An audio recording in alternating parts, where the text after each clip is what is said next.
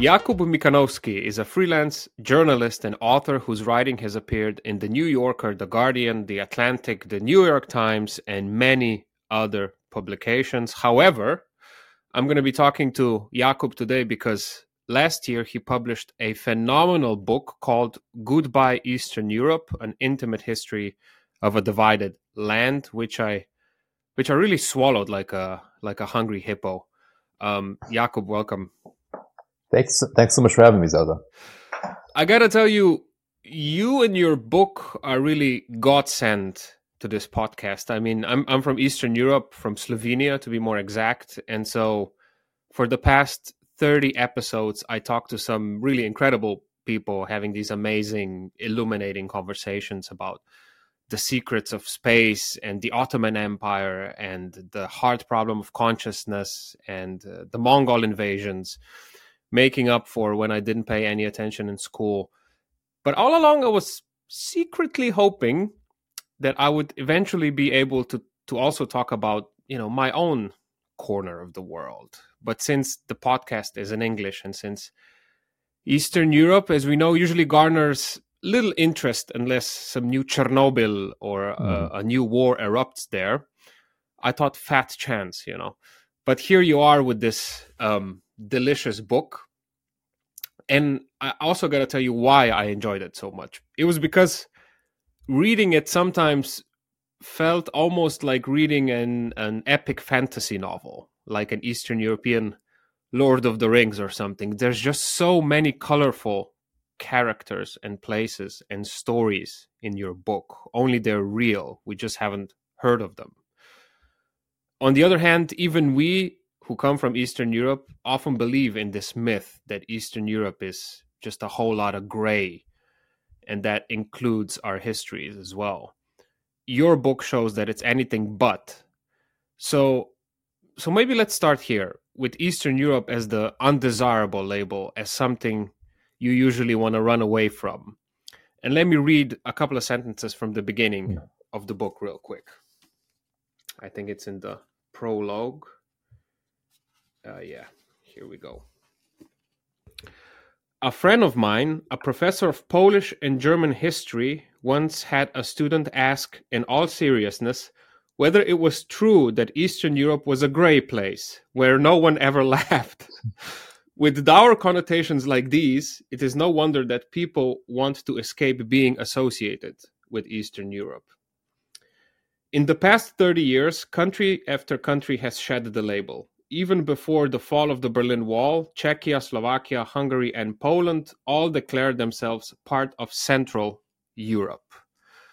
Well, first of all, absolute traitors. And second of all, when and why do you think we acquired this image of being the trashy Europeans coming from a very gray place?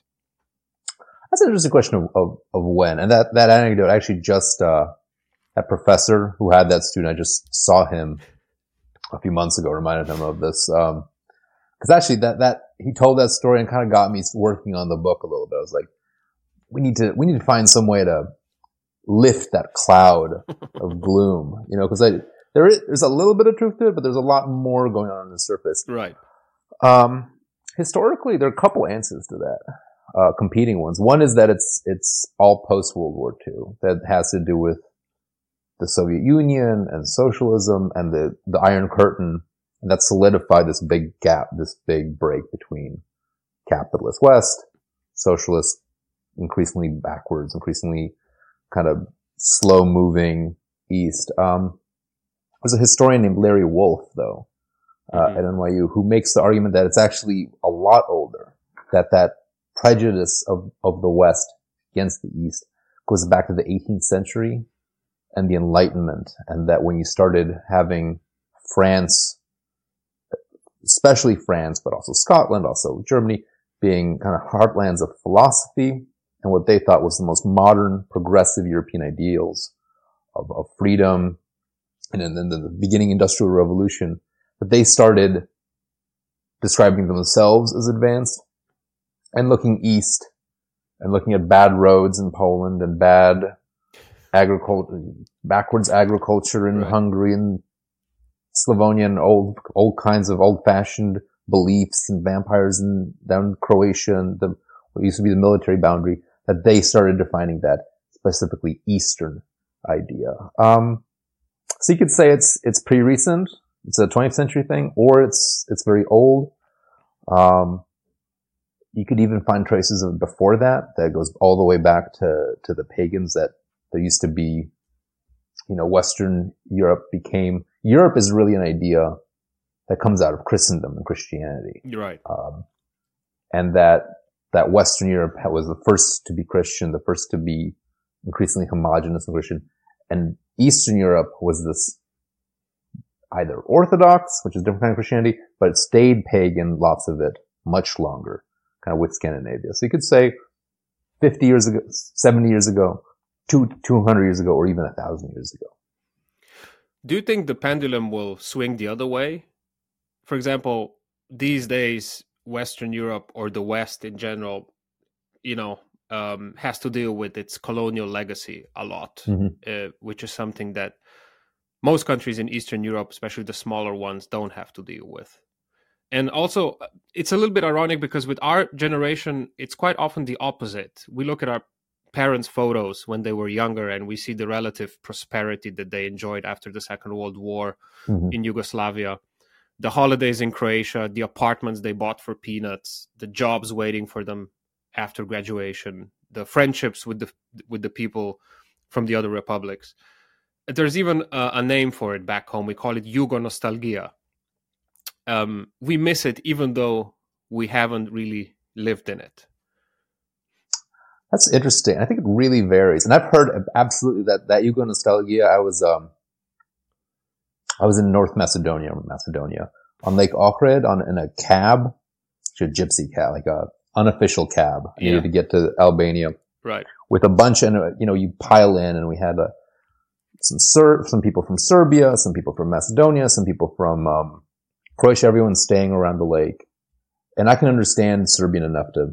Actually, Macedonian I can't understand at all, but Serbian I can kind of follow from Russian. And it was absolutely that conversation of like, under Tito, it was great. We all came here for vacation, and everyone was friends, and everyone played by the lake. Because these are people who had been coming to Lake Ohrid, since for 40 years, pensioners, and that feeling of it, back in the day, it was better. That's much, but that's much stronger in former Yugoslavia. In Poland, you almost never hear that. Right.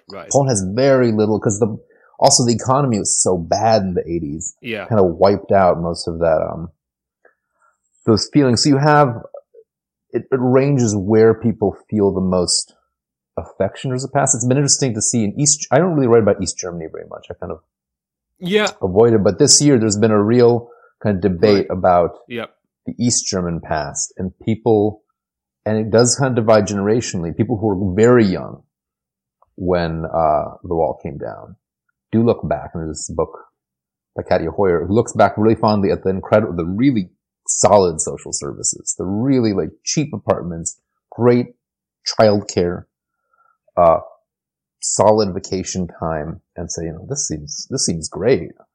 And then they're like a different generation, older, like, well, you don't see the Stasi, you don't see the border patrol, you don't see how the surveillance, and it really divides, in terms of the memory is disputed in a lot of places. Romania, you kind of get both. So it's interesting. So the reevaluation is going on.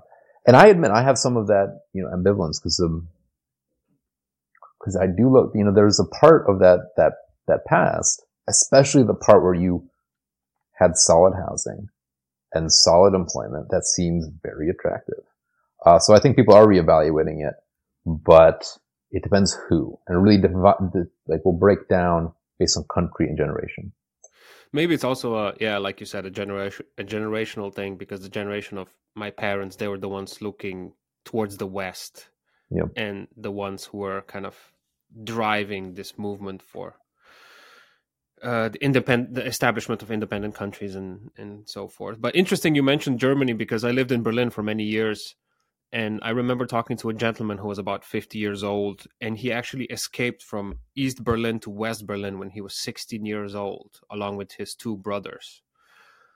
But these days, he said he also feels nostalgic for for Eastern Germany. He said there was more sense of solidarity and sort of brotherhood, and neighbor was helping neighbor, sort of like maybe looking at the past with rose-tinted glasses, but it's hard to just ascribe it to that, you know.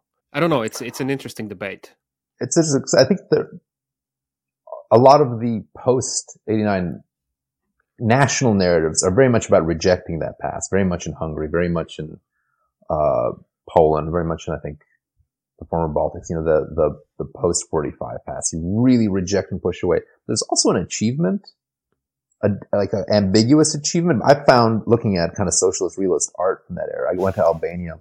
Nice. They have a museum of just fantastic, actually, the museum's closed because of an earthquake, but when you could go, the Albania National Museum, just full of socialist realist, like, Hoxha era art. Every painting is, you know, burly men building power lines or working in a steel forge, or women with Kalashnikovs, teaching literacy or doing exercises. Like this very Hoxhaite Maoist art, and it looked great. There's like, it used to be, I think, like 30 years ago, you'd be like, well, this is just the emptiest, most rote propaganda. And now it's so different from aesthetics of the present. Divorced from message, divorced from, you know, supporting message. It was like really neat, and people were just really enjoying it. It looked so cool. Yeah. It's so interesting. You go to like places that have that massive socialist realist architecture. I went to she tortured my wife by going to places. We go on vacation and be like, we're going to go to wine country. We're going to do a little bit of spa, but in between I have to go visit some gulags and I have to visit some old steel mills for my book. And we're like, so we'd go to like a Stalinist era steel mill, city that used to be called Stalin Varosh, now Dunaj Varosh, but was Stalin's towns, and where they built from nothing, from mud, they built these giant steel works to create the new man and create the new sense of being. And I think for a generation, it was like, well, this is horrible. And now you see and they built the factory, and the factory is also this kind of almost temple. You know, it has porticos, it has columns, and has huge statues and murals of workers and peasants and people across time building and baking and forging. And it's visually, I think, really phenomenal, really striking. But the movement in Poland, for instance, has been very much to destroy, condemn, tear down. And I'm really against that. I think it all belongs. Not that the period was good or positive or that people's lives were great, but that story is worth preserving. And the visual impact, I actually love that in Albania, that they actually very much reject the political legacy of that dictatorship. But they have made space for the cultural product of it, and that you can still kind of see and appreciate and have that layered history of, you know, various epics, each with their own style. But it's very dynamic what's happening, you know, in the Baltics and Hungary. The move is very much to exclude and destroy. In Czechia and Slovakia will kind of go back and forth on what they do. But that past is Hungary, probably it's the most under contention, Romania too. But it keeps changing how people regard it. And I think it'll continue to keep changing. My hope is that eventually it can become, it's now really part of politics. You know, it's a football that you can pass around, and that it becomes history, and that you can have some distance towards and both preserve, appreciate, and criticize all at once. Have you ever been to Berlin? I lived in Berlin for a summer trying to learn some German. Oh, okay. Wow. As Oscar Wilde said, life is too short to learn German. So I understand. Well, I didn't do very well, but I got to where I could read the newspaper, and I passed a translation exam. I had to, as a historian, you have to know some German. So I lived right on the border between Kreuzberg and Neukölln. Ooh, nice. A very the cool hipster place. Location. Yeah. Everybody wants to live there.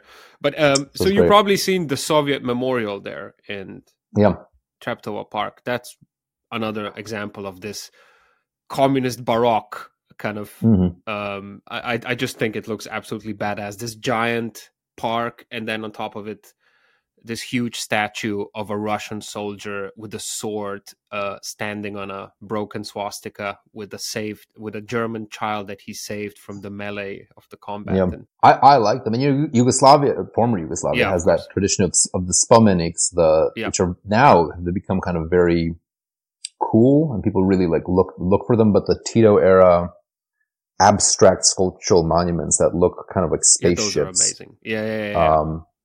The Jasenovats, for example. Yeah, and that's the flower, and then they're all over the former, and they started to be like dismantled, destroyed, forgotten, and now there's a movement to try and get them back. And there's a great photo book about them. If any listener is like, it's Spomenik, Spomenik, and there's a great photo book, and they kind of look like these alien geometrical objects that crash landed in the Balkans. But they're mostly World War II monuments, but done in this abstract figurative style of starbursts and strange kind of flower shapes and modern art, but Titoist politics, and very, very interesting, very cool. And I hope that they, stop being torn down. Some places they're treated with a lot of respect. Some places they've been allowed to,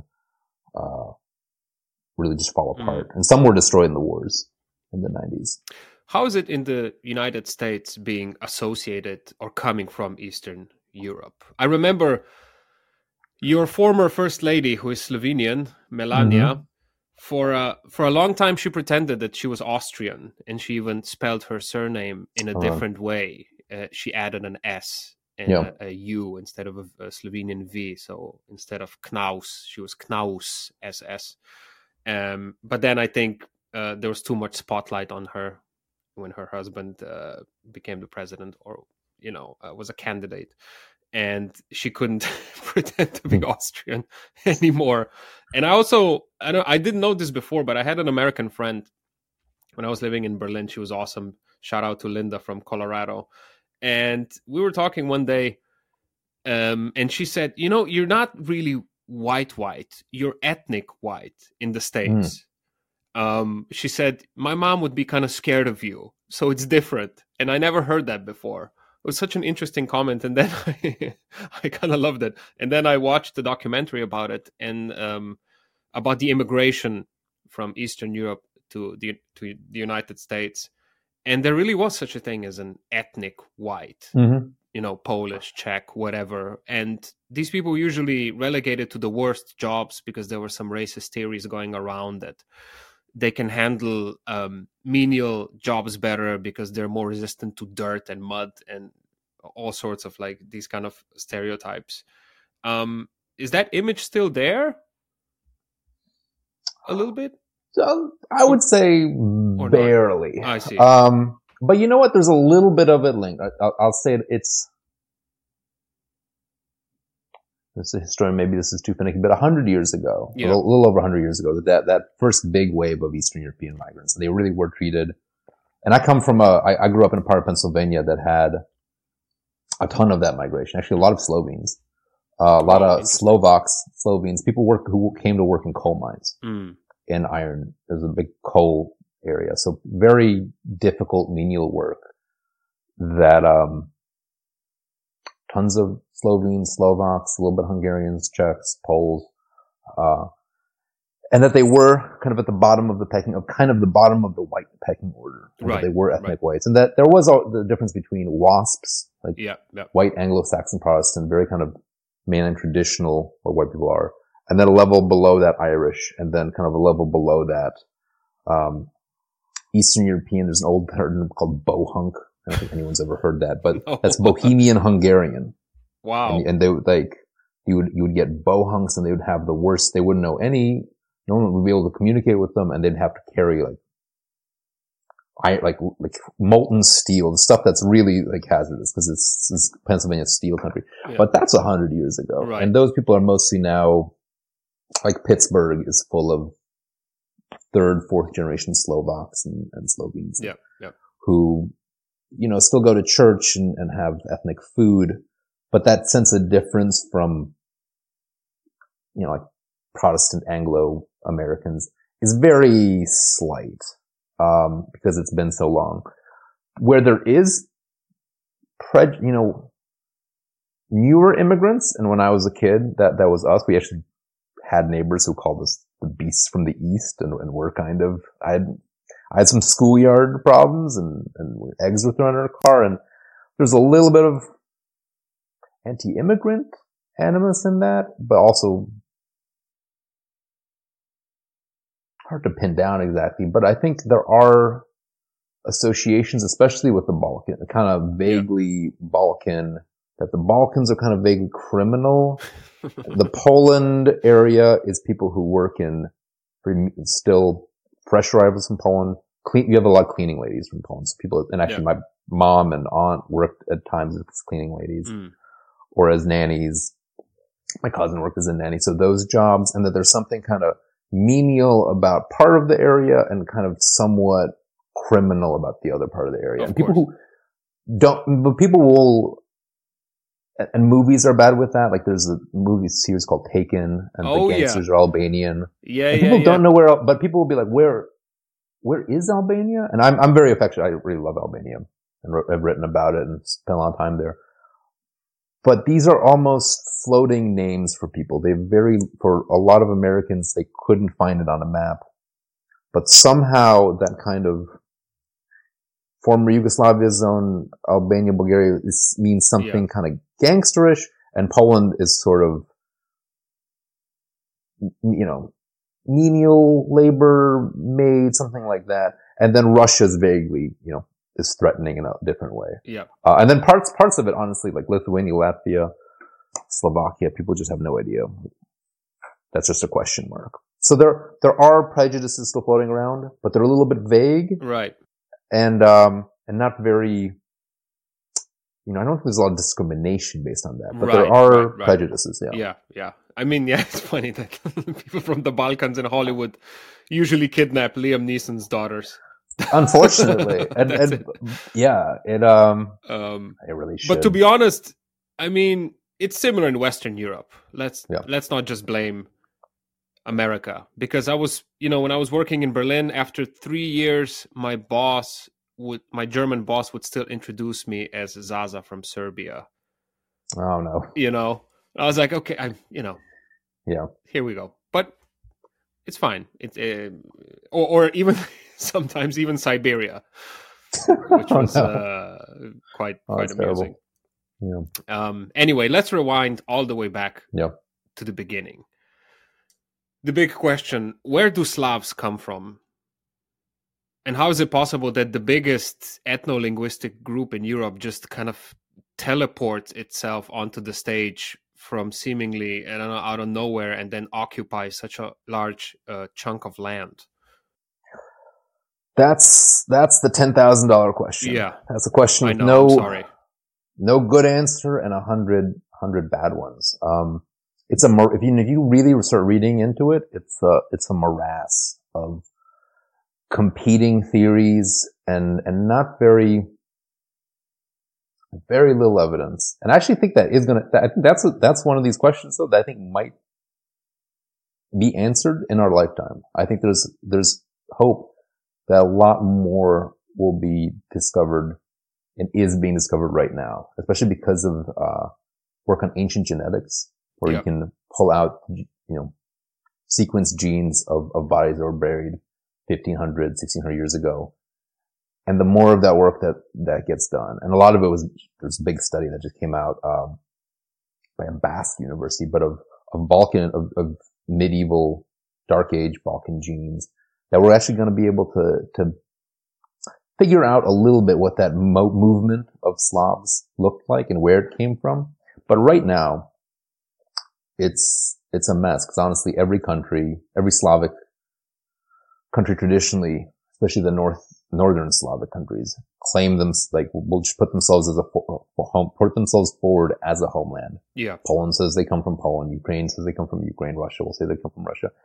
And the evidence is so sparse, because they just, in the written record, they just show up all of a sudden, and they show up where people write about them is mostly in Greece and close to the Byzantium. Yeah. And they had no idea where they were coming from. So there's a theory that they were all over, but that idea of some kind of more collective unity or collective identity, if it existed, started happening because they were fighting for and against the Byzantines. And so paradoxically, there's a theory that happened kind of in that along the Danube where Bulgaria and Romania are now. But that really, it's a lot of speculation. There's also signs now from that genetic work that there was a lot of people moving from north to the south, which has been doubted at the past. But from where and how, I have a few more thoughts about it, but that's the big picture. But in the book, you do mention a theory that Slavs actually come from Romania, where ironically there is no Slavs now. So that's the idea, is that when the Byzantium, this Byzantine Empire, was fortifying itself and starting to really try and defend the Balkans, try and create that new frontier, create a line along the Danube, Justinian refortified it and started hiring lots of mercenaries, and it was having lots of attacks. And so it's on that border, what's now southern Romania, that something like Slavdom coalesced. And that is where the first mentions of Slavs all kind of happened there. There are attacks from Romania, from what's now Romania, that had no concept back then, towards Thessaloniki. And that area is where something proto-Slavic was happening. And it's it's a guy named Florin Curta, who is Romanian, but he's maybe the most cutting edge and, a very respected scholar, guy at University of Florida, a very kind of cutting edge book on the origin of the Slavs, but also a very controversial one and kind of to me, a surprising idea. Cause I grew up reading, Polish books that were clear that Slavs came from basically Poland, Ukraine, and then moved south. So if you actually read his book, Curta's book, I found it very persuasive, but it doesn't have a smoking gun. There's no single document or letter or artifact that conclusively proves that case. So it's one of these historical mysteries that I find hugely compelling. I will read anything about it. But I don't think at this point it has a definite answer. How come Slavs, before the advent of Christianity, have no written records about themselves? They didn't seem to write. We didn't write. And then the shame of it is that no one, when they became Christian, that we didn't have someone, and I include myself in this, that we didn't have someone writing down the old stories, writing down some of the chronicles. Because that's what happened in Scandinavia, in Iceland. They became Christian, they had Latin writing, but they still cared about those old epics, pre-Christian stories, right. Those Norse stories. And that same thing happened in Ireland and Wales, where the Celts became Christian, but it was still valuable to write down some of the old stories. And we have almost none of that in the Slavic world. You have to rely on archaeology. You have to rely on people who saw the Slavs when they were still pagan, Christians usually, but a few Muslims and Jews, but mostly Christians who saw Slavic religion being practiced, who saw Slavs in the pre-Christian state, but we don't have any real native testimony. Even Lithuanians who aren't Slavic, but they seem to have believed similar things. They did not write them down, even though they stayed pagan until the 1370s. So you're talking really, the Renaissance has already started. It's the War of the Roses in England. And in Lithuania, you've got pagan dukes, pagan rulers, a whole pagan organization, probably similar to what the pagan Slavs were like. It's hard to tell exactly how different. And they didn't write, to have written down at least a myth or a song clearly. But we have to rely on everything, post-conversion. Eventually, we do get these proto-states or kingdoms in Eastern Europe. In the book, you talk about the fact that unlike in other kingdoms at the time, whose royal dynasties usually had some sort of a fantastical, grand story of how they ascended the throne, in the Slavic kingdoms, these narratives were much more modest, sometimes almost cute. Usually they talked about a lucky peasant or a farmer who happened to become a king. In reality, though, a lot of these dynasties established themselves with the help of a little industry called slavery. Could you talk about that a little bit? Yeah, I think this is the dirty secret of medieval Slavdom. It's really not something I never grew heard up on about that before. Yeah. Yeah. And growing up, when I went to like Polish school, this is not the story you Exactly. get told. Yep.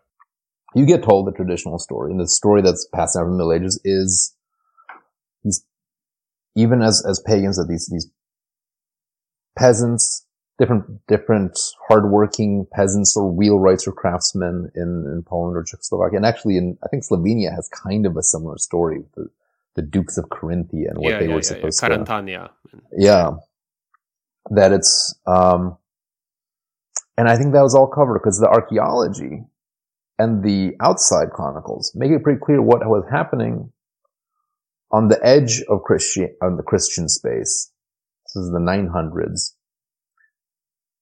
There was a gold rush in kind of that Slavic barbarian non-Christian world. And the gold rush was the slave trade. You could not enslave Christians.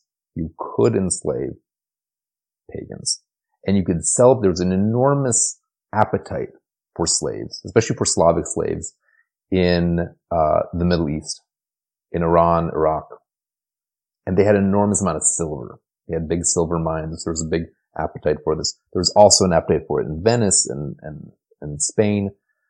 So the kingdoms that started, looks like they got their start by hiring lots of mercenaries, hiring their own soldiers, protecting an area, and then raiding outside of it, grabbing people, and then sending them by caravan to other places. And that seems that in Slovenia too, Samo's kingdom, right? That kind of not clear. That seems to have been a Frankish slave trader who started on the edge of that Carolingian world. You could go past, it's kind of like the Wild West in reverse, the Wild East, that you could get beyond the Christian frontier and out in these tribes. You could start, if you could have enough armed followers, you could start raiding, and you could start selling. And those captives were the biggest industry in Europe. Because each slave was worth an amount of silver. There was a little bit of other trading, fur, beeswax, forest things, but it was slavery that was the economic driver. And ultimately, with an economic push like that and a lot of silver flowing in, you could start building a state. You could go from being a tribe to having fortifications, roads, an army, a duke, a king. But that's not a story people wanted to tell later because it's not an attractive reality. So usually you had a warlord who had some warriors, and like you said, they had a little fort, and then they were expanding, all with the help of raids and acquiring slaves that then they were selling all throughout Europe. Wow, that's really fascinating, especially because a lot of right-wing narrative, at least in Slovenia, probably it's similar in other Eastern European countries, revolves around the fact that these were some sort of proto-democratic kingdoms where milk and honey was flowing and equality reigned supreme. So it's really, really amusing that the truth, at least based on archaeological evidence, is quite the opposite. It's a little jarring, yeah, because it is. And they were, 100 years into having these kingdoms, and they gave up, they became Christian, and they kind of gave up the slave trade. They wrote the chronicles tell these stories. They're very kind of convincing. You're like, oh, they chose someone from the people, and they ruled with consent, right. and they listened to each other. And it's like, well, where did and then you dig in and you find these big jars of silver from the Middle East, and you find massacres and chains, and you're like, this doesn't quite line up. So that's a story that does not get told in schools, but I think is increasingly clear that seems to be the truth behind what was happening. By the way, why were Slavic slaves so popular in the Middle East and other places? That's interesting. a little bit of this is a millennia ago, but the idea, at least in the Middle East, where we have surviving, is that they needed a lot of slaves because they were, actually Iraq, a very different world back then, where Iraq was very irrigated, very cultivated, kind of the economic center of the world, huge need for manpower, but kind of labor and soldiers. And they used slaves for a lot of that. And the soldiers, they like to have people from Central Asia. They like to have Turks. Turks made really good soldiers. They were good at riding. They were good at archery.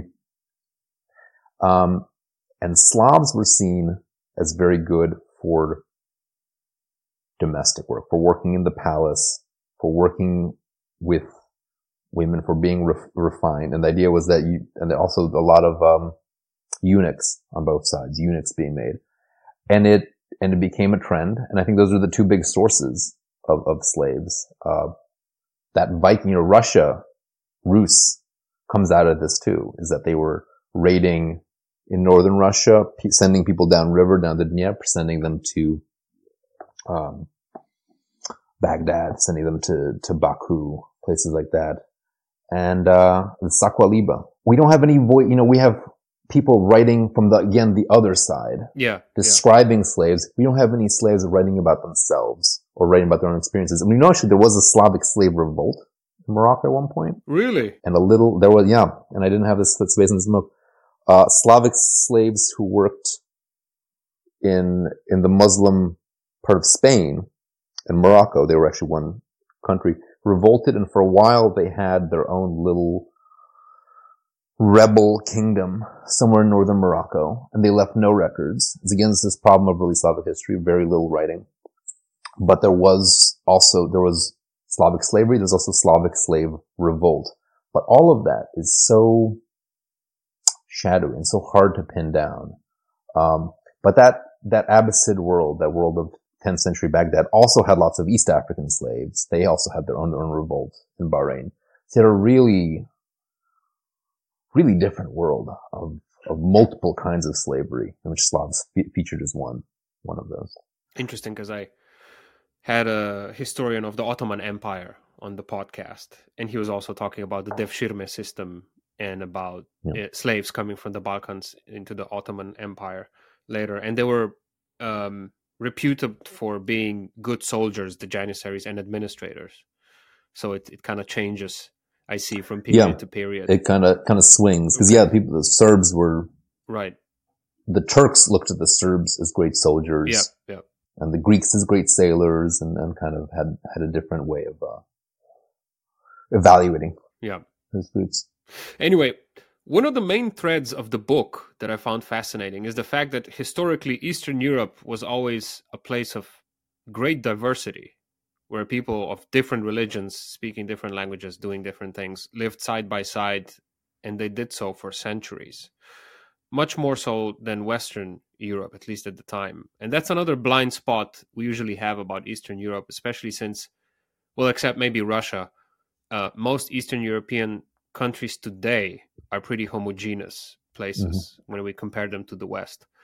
Anyway, how come medieval European rulers kind of welcomed immigration with such open arms at the time? Yeah, it's a great question, because the pattern, kind of big picture-wise, is that Western Europe used to be diverse in similar ways, just like we were talking about Muslim Spain. Spain had that, or Iberia had that combination of Jews and Muslims and Christians and Al-Andalus and the kind of melting pot of different cultures. France had that, southern France had that too. Italy, Sicily used to be a Muslim area. There used to be a lot more Jews in France and England and Germany. But as those countries kind of became more established, rigid kingdoms, like it's more going from kind of mixtures of the different distributed power of dukes and local rulers to full established states, they became more and more homogenous. So that the end of that process is that moment in 1492 in Spain, when Spain conquers the last Muslim kingdom and simultaneously expels its Jews. And that last trace of that kind of diverse Western European world gets kicked out. And where do the Jews go? Mostly go to Morocco and the Ottoman Empire and the Balkans. And the Muslims also go to North Africa and sometimes the Ottoman Empire. And meanwhile, the Eastern European powers have a great need for manpower, have a great need for development, have need for people who can connect them to a wider world commercially and a wider world religiously and have some fighting skills. So they are inviting foreigners in a big way, in a consistent way, and making room for them. So Poland, Lithuania, it's a vast kingdom at some point, becomes the real homeland of Europe's Jews, and Eastern Europe becomes this cradle, really, of world or Ashkenazi Jewry. You have Muslim tribes coming in or nomads and being also recruited by Hungary and by Lithuania to be mercenaries. And then you have that Ottoman push that brings the actual Ottoman Muslim rulers. And you also have other nomads coming in from Anatolia and from the steppes. And so it becomes a melting pot, partly from conquest, partly through deliberate strategy of needing Western Europeans, asking like Germans to come, to be miners, to work in and develop towns.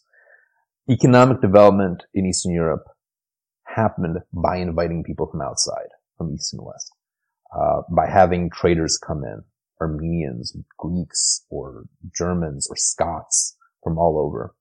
There was a big Scottish immigration at one point, and there were a lot of Polish Scots, so different groups get established, and it became very diverse that way. So to the point that in the Eastern European pattern was that countryside would have one language, the peasantry would have one language, and cities or any towns would be completely different from the surrounding countryside, and usually with different groups in that, and the landlords would be something else. Yeah. So you have this very segmented, very kind of layer cake of a society in which each layer has a different language and religion and ethnicity, but they're all living very close to each other. They're all related kind of by occupation. Could you talk about this dynamic of day-to-day life at that time, of all these like very different communities at the time? Like you said, I think in the book you say they're like layers of cake, right? How did these people manage to coexist, and what did that look like? Well, people lived very close together, and this pattern really lasted up to deep into the 19th century, some places the 20th century. And the specifics of it were different based on place to place. Right. But the broad pattern, and I think this is true from Slovenia to Estonia down to Romania, in most places, and very different from Western Europe, very different from like Central Russia too, in which in Russia you have different castes. Essentially you have serfs and you have merchants and you have nobles, but they're all Russian. They're all Russian Orthodox, they're all Russian speaking. In a place like what's now Ukraine, or it's Poland, say, Eastern Poland, Western Ukraine, the peasants would be Ukrainian. Their landowner would be Polish. So the peasants would be Ukrainian, Eastern Orthodox, the landowner is Polish Catholic, and all the merchants in town are going to be Jewish and Yiddish speaking. So you have three languages. And in a town, in a village of like 200 people, you'll have all three of those. You'll have a little Catholic church for the landowner. You'll have a bigger Orthodox church for the peasants. You'll have the Jewish enclave buying and selling things. And each kept separate by law and by custom. You can't really cross between those because you switch, you're not really allowed to.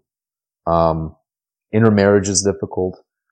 Switching professions or switching kind of caste level is prohibited. So people are kept very narrowly in their stratum of society. And they interact and they're interdependent, but they also don't know that much about each other. Slovenia might be simpler, but it had that, the Czechia, Croatia, Slovenia of often German-speaking landowners, Slavic-speaking peasants, and then towns that are something in between. And often German predominates. In Romania, you have German-speaking towns, Hungarian, in Transylvania, Hungarian landowners, and Romanian peasants. And so that pattern, each part of that 3 or 4 layer cake, the flavors change, but that structure is the same. And it's very different than German. You never find that in like was a German town in like Neckar or Frankfurt. You have different professions, but everyone's German. Everyone's usually by law one kind of Protestant or one kind of Catholic, and everyone has to be that same thing. In Eastern Europe, it's never the case. You almost always have at least 2, 3, or 4 of these different linguistic social layers. All right. So like you said, these communities did live side by side, but it wasn't some sort of utopia. It wasn't exactly Disneyland, though. Despite living side by side, religious and ethnic borders weren't easy to cross, especially between landlords and serfs or peasants, right? That's also why, in Slovenia, for example, where the landlords, like you said, were always German or Italian, we have this proud history of unsuccessful peasant rebellions that were always brutally repressed. Yeah. And it's easy to idealize. It's a world that is genuinely pre-modern, and it lasts for a long time. Yeah. And has this ability, you have like incredible social diversity in very tight spaces. In a town of 1,500 people could have 4 religions, and I can point to you look at the maps, like a little town, but 4 different neighborhoods, each speaks a different language, each goes to a different church. And they coexist. But that doesn't mean people like each other, and they don't exactly, and they're kept separate. And it's a world that runs on inequality, where inequality is woven into everything. And empire, because it's a world of empires. These empires run on inequality.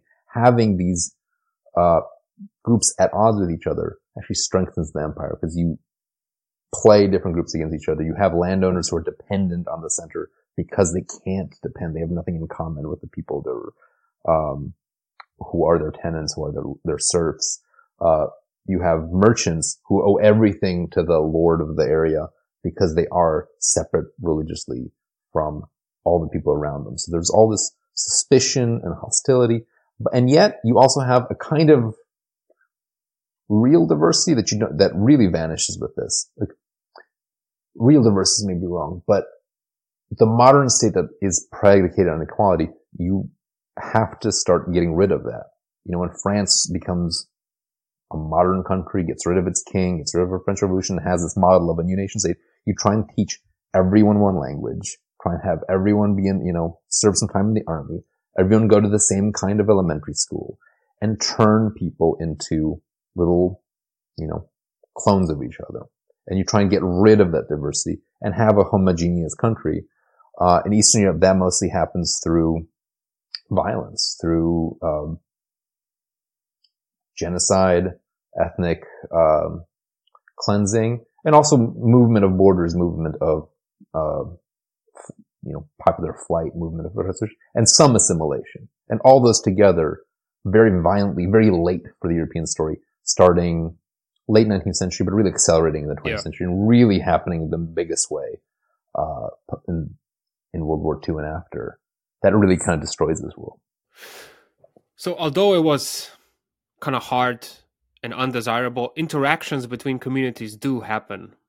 You described this wonderfully in the book, how, I'm probably not going to get it right, but how sometimes Catholics would go to a Muslim healer and then or a rabbi, or borrow each other's saints, stuff like this. That's really kind of endearing. Could you talk about a little bit more about these inter-community interactions?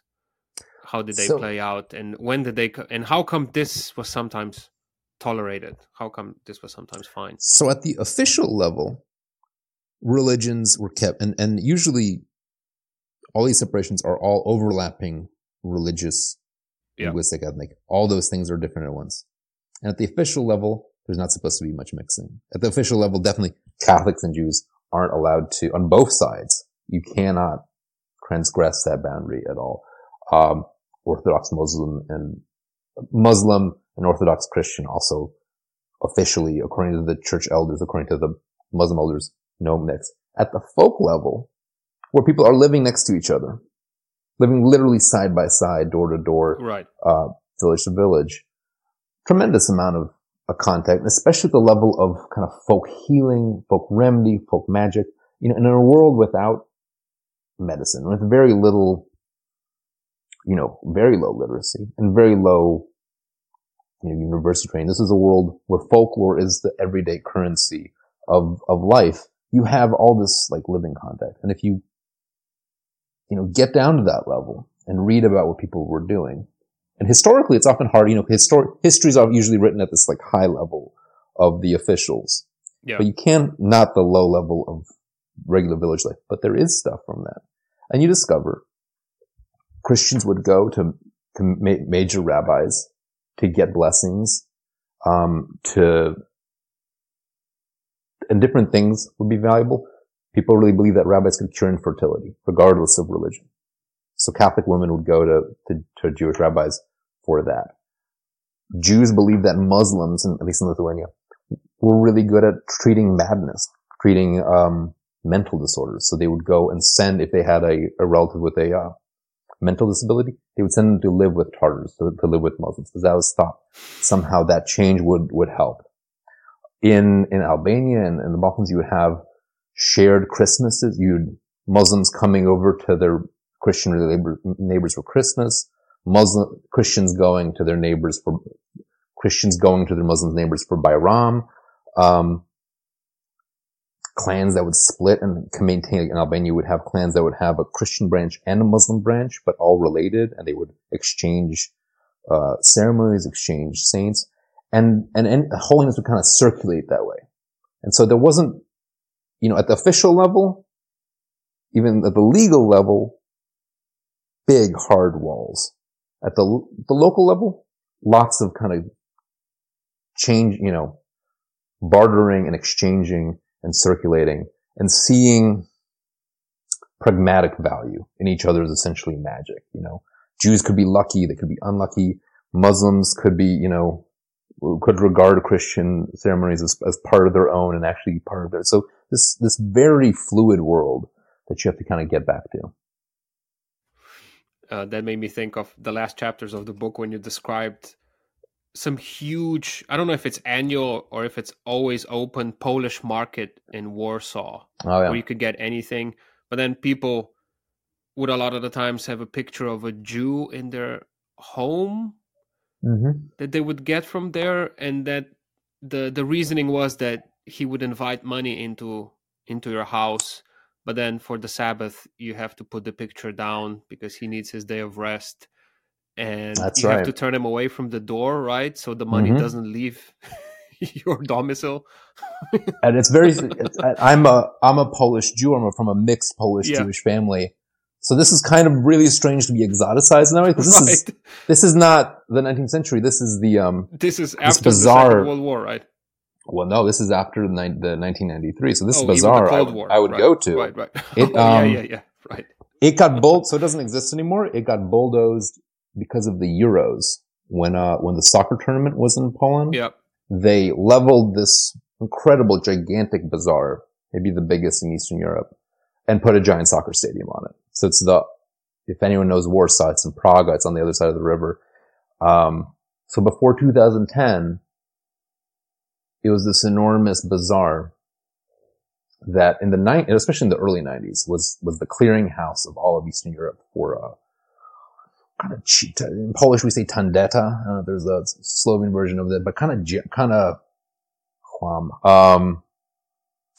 cheap socks, crappy lingerie, anything cheap and affordable and mass produced and brought in by truck or by train from China or Korea or Russia or wherever. No, we had those in the Balkans, only not on that scale. So this was kind of the bazaar of bazaars, where all their bazaars would get their stuff. So the scale was enormous. And I talked to anthropologists who worked there, because you could find people from all over Eastern Europe, but also thousands of Poles. And there was this folk belief, essentially surviving, of the lucky Jew, the Jew with a coin.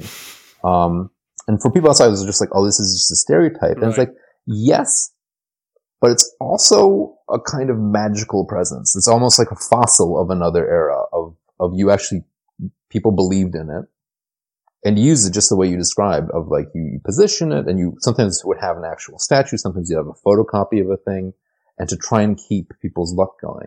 Because this is a hard scrabble place. This is people, sometimes selling two rusty nails, mismatched socks, and a pot, and hoping to make money. But that is that little bit of that pre-modern magical world surviving. Right, exactly, yeah. Although now it's a soccer stadium. Yeah. It's harder. All right, if we go back a little bit, for a time, I believe, especially during the Enlightenment, the biggest capitals of Eastern Europe, such as Prague, became kind of delicious, almost rogues galleries, safe havens for some of the most memorable characters that existed at the time: obscure prophets, scammy alchemists, practitioners of the occult, also lots of legitimately smart people. How did this sassy world in Eastern Europe come about? It's one of the many benefits of being political weakness, of having, when you don't have the strength to impose unity, you get a lot of diversity growing in the cracks. That pattern, both in Western Europe and in Russia, of having a strong state, a Kremlin or a Rome or that France of Louis XIV that can have bureaucrats go everywhere and turn them to make things very uniform, drives out diversity. Literally, like Louis XIV, there are some Protestants left in France, drives them out. The Russian czars, as they're organizing, they recruit Muslims for a while, and then they try and convert them, they try and push them out. There's a drive to impose homogeneity. Eastern Europe / Central Europe, politically much more confused. Even when there are empires, like the Habsburg Empire, actually when we say empires in the sense of, yes, there was a lot of different pieces and they were big.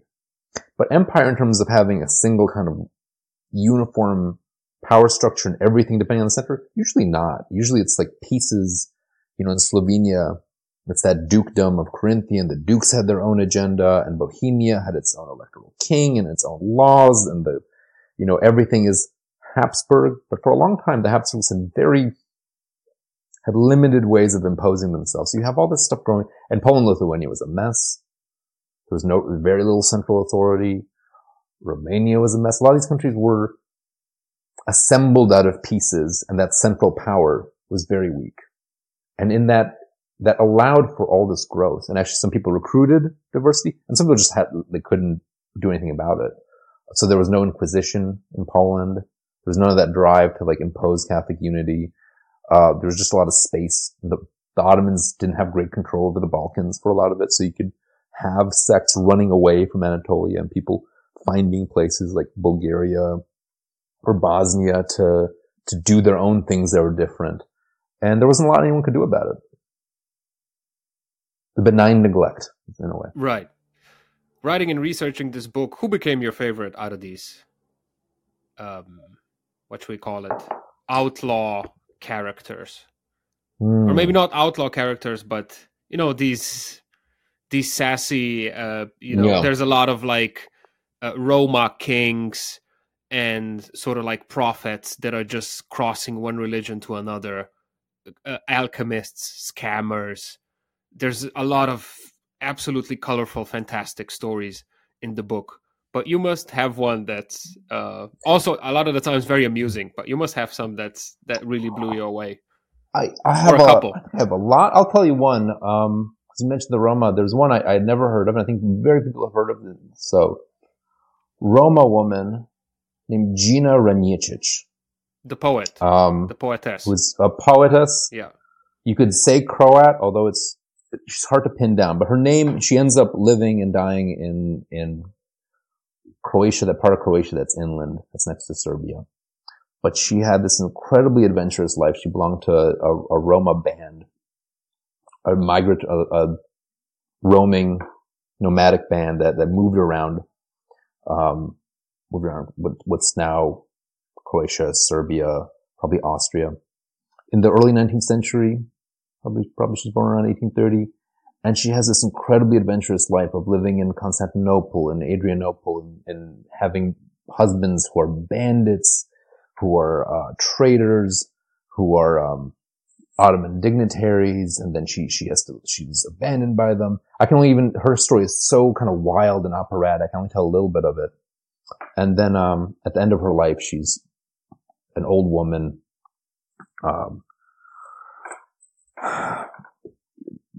very poor, very abandoned, and she meets an ethnographer, someone who's like gathering Roma stories, gathering Roma folk poetry, Roma folk traditions. And he hears that there's this poet somewhere out in this little camp, a Tabor, which is a migrant camp, and starts talking to her around the 1890s, and she's a very old woman. And she just unspools this incredibly complicated story that has these just, husbands who try to murder her, husbands she tries to murder, she vanishes, she has to run away, love affairs, crazy movements through every European country. And she's also a really good poet, probably the first recorded Roma poet. She tells this man, this kind of German, Romanian, Polish man, her songs. And I found her, in a book full of kind of stories like that. She stood out, and because that's a novel waiting to be written. Someone to tap into that. And I could only kind of tell her story till like age 23, and it keeps going. It keeps just being wilder and crazier and shipwrecks. And actually she's a good poet, and she's just forgotten by history. And it's one of these stories because who does she belong to? The Eastern Europe story of like, is she Croatian?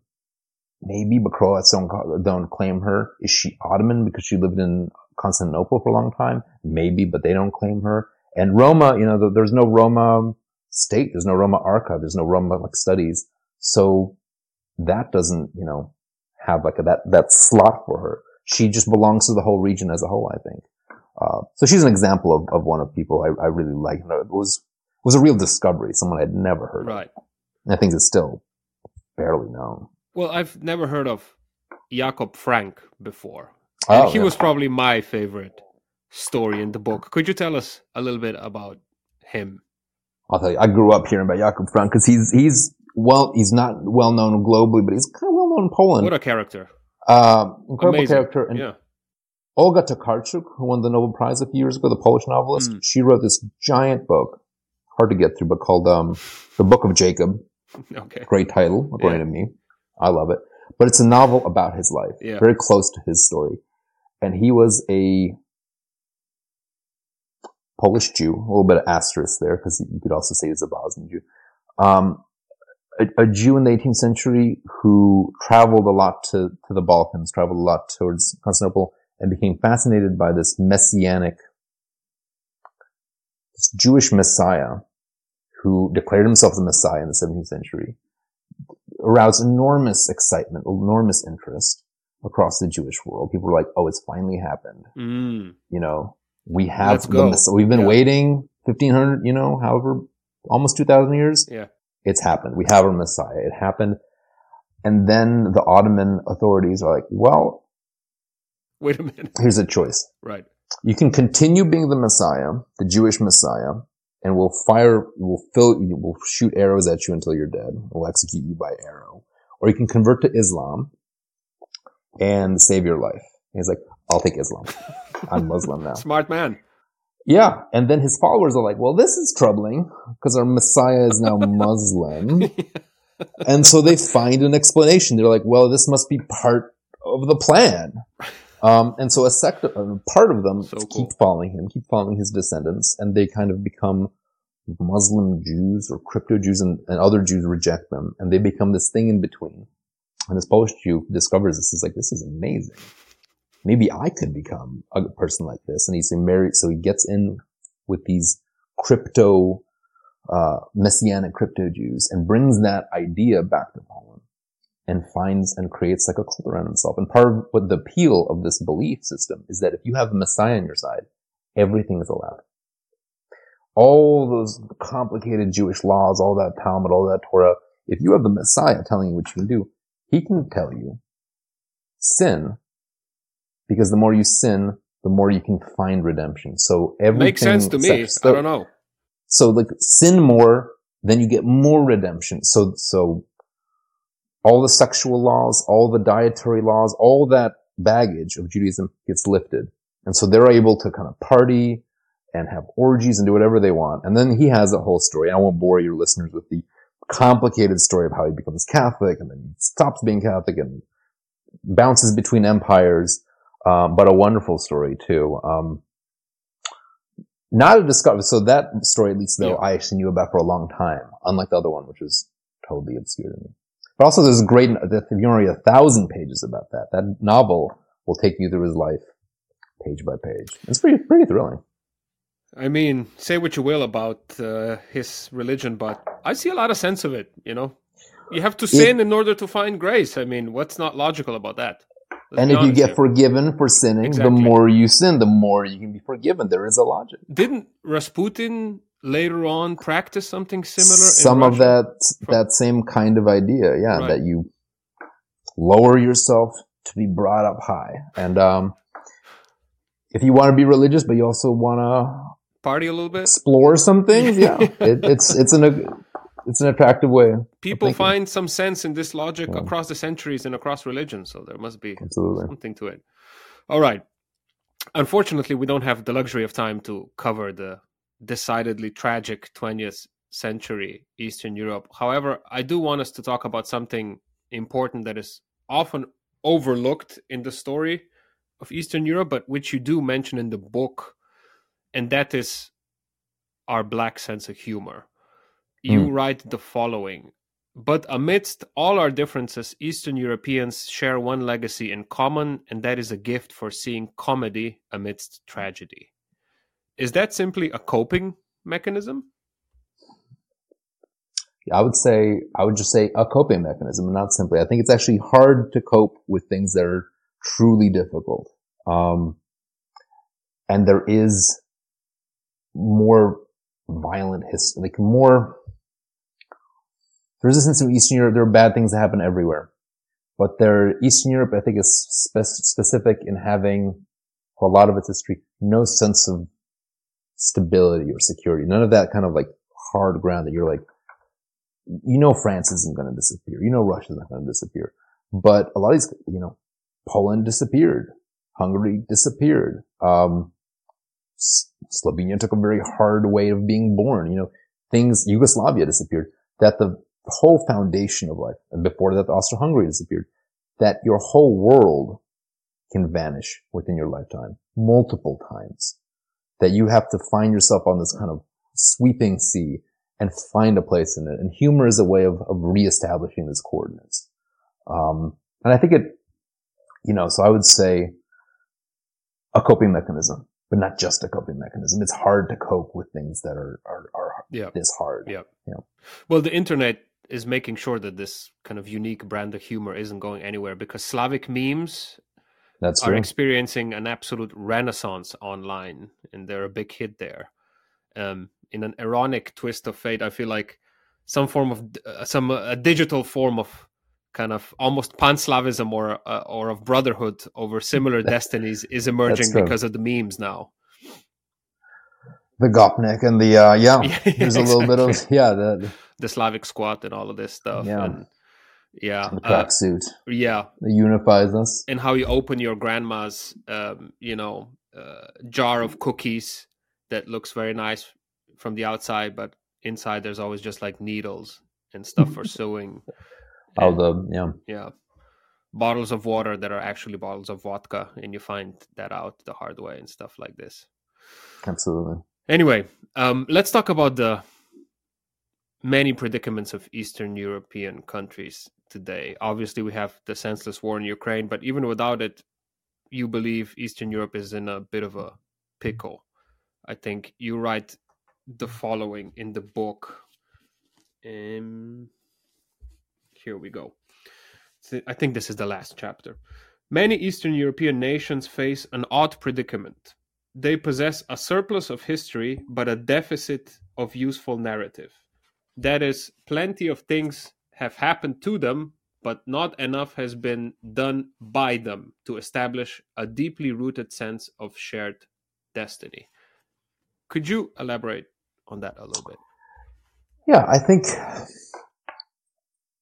we were talking at the start of the podcast about history and politics, and finding and having almost to often invent a usable past. That's a process every country goes through, and a process that many countries have to like revise. In America, we keep relitigating the Civil War, keep relitigating kind of traumas of the past. But in Eastern Europe, a lot of countries have to, almost the whole bloc really, since in our lifetimes, has had to find new coordinates of what it means to be Latvian, Lithuanian, Polish, Slovenian, Ukrainian, etc. What does it mean to, what's the kind of essential, important ethos of that country, and what, because politically you have to either stand up for it or contest it.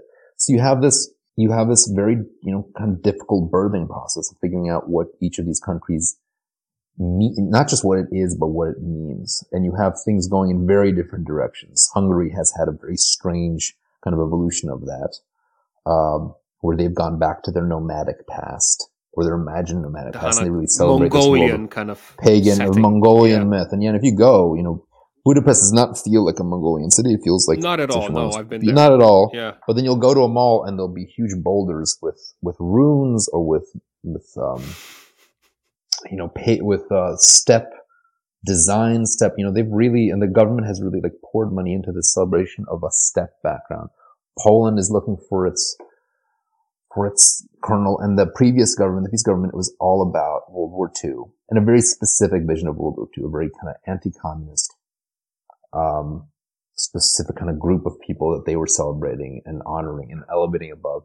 And in North Macedonia, I don't know if you've been to Alexander Skopje, the it's Great. The strangest. Yes. Yeah, Alexander the Great. And then they've had to Skopje. walk it back. So he's still there, but he's kind of not Macedonian. But it's a wildest thing. And so you have, in some ways, the more politics achieves, and in some places, the more you kind of take care of some of the basics of life, of EU membership, or this is kind of pre-2020, pre-Ukraine. But the more of that, the kind of bread and potatoes, meat and potatoes stuff gets done, the more politics you get into wrangling over what's the proper historical destiny, what's the proper image of the past that you should put forward, and contesting that and trying to use that as a wedge to, mobilize voters on one side or the other. So you have a lot of right-left discourse around that. And you're still, nation building is very, very new. You have countries that are, Slovakia is historically brand new. Slovenia is brand new. The Baltics have had that very short period of existence between the two world wars, and now they're starting anew. And people are in some ways it can be positive. Like, I think there are new forms of government. You can see like all kinds of innovation in Estonia around government and how government can be run, but it can also be really negative. You just have this constant relitigation of the past to inflame people and to drive wedges and to mobilize voting blocs. But then in Ukraine, you look at that, like it is such a divided memory in that country, and such a divided past and divided geographically. And if the book had come out, and the book was going to come out a year earlier, the story of Ukraine would have been of another one of these kind of, two different histories or two or more histories and presence in contestation. And now I think it's an incredibly unified country fighting an external enemy. So when there's a bigger problem, these smaller these kind of less existential problems of identity and history can vanish very quickly. And it's also interesting how personally your identity can switch or is prone to adapt. I was always like Slovenian when I was in Slovenia, but then when I moved to Germany, nobody knew where or what Slovenia is. So I started embracing a more of a Eastern European kind of identity, hanging out with other folks from Eastern Europe or the Balkans, and understanding the appeal in it, which I wouldn't have if I stayed in Slovenia, for example. Mm-hmm. I don't know. I think that's and I think that idea of Eastern Europe in a way, I grew up a little bit in Poland and a lot more outside of Poland. And Eastern Europe is more of a thing that exists when you're outside of it, that you get grouped with other people and then people group you with this block. And when you're grouped with them, you actually do discover there are things in common. Exactly. There is things you don't perceive, like within Poland. It's such like a Pole and a Slovak is so different.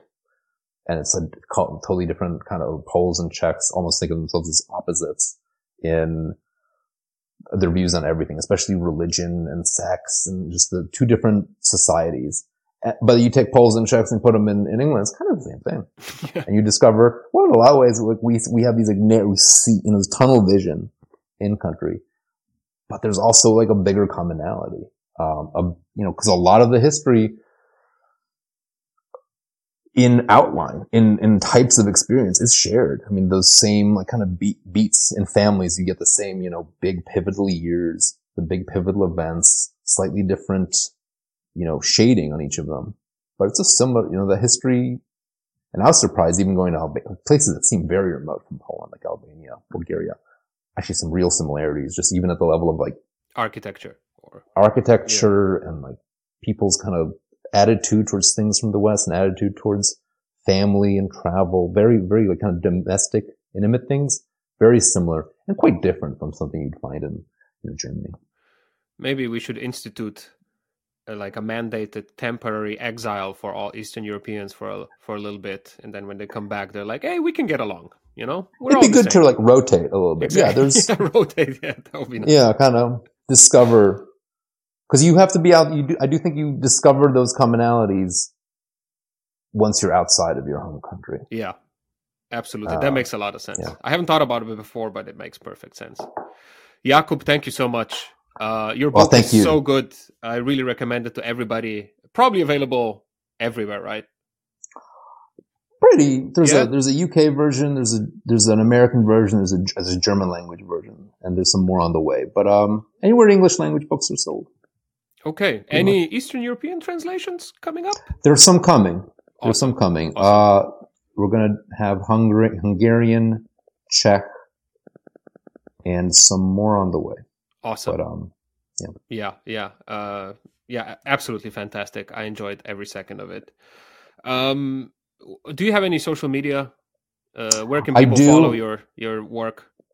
They're not that active, but it's J Mikanowski or Jacob Mikanowski on Instagram. J Mikanowski on Twitter is easiest, and then I have a website, Jacob Mikanowski, which has the Instagram link, Twitter link. Those are the main ones. What are you working on right now? Do you have any other books coming up? Or I do, but it's a little bit. It's in the early stages, and I have to keep it kind of. Yeah, I don't. Not yet. Okay. Well, looking forward to it, and I hope we can do this again. Again, Absolutely. Thank you so much. This was thank you so much. Well, it was a joy talking to you. Thank you. Thank you for listening to the episode. If you've enjoyed it, please subscribe and follow on YouTube, Apple Podcasts, and Spotify. As always, eternal glory and gratitude to my producers who are supporting this show on Patreon, the kings and queens, Gordan, Jurechuk, Lorenzo, Veronica, Mila, Carmen, and Taichi. Without you, this pod would not have been possible at all. If you'd like to become a certified Tovarish or Tovarishica of the show too, head to Patreon, find Smart Cookies podcast on there, and become one. It's as simple as that. Thank you.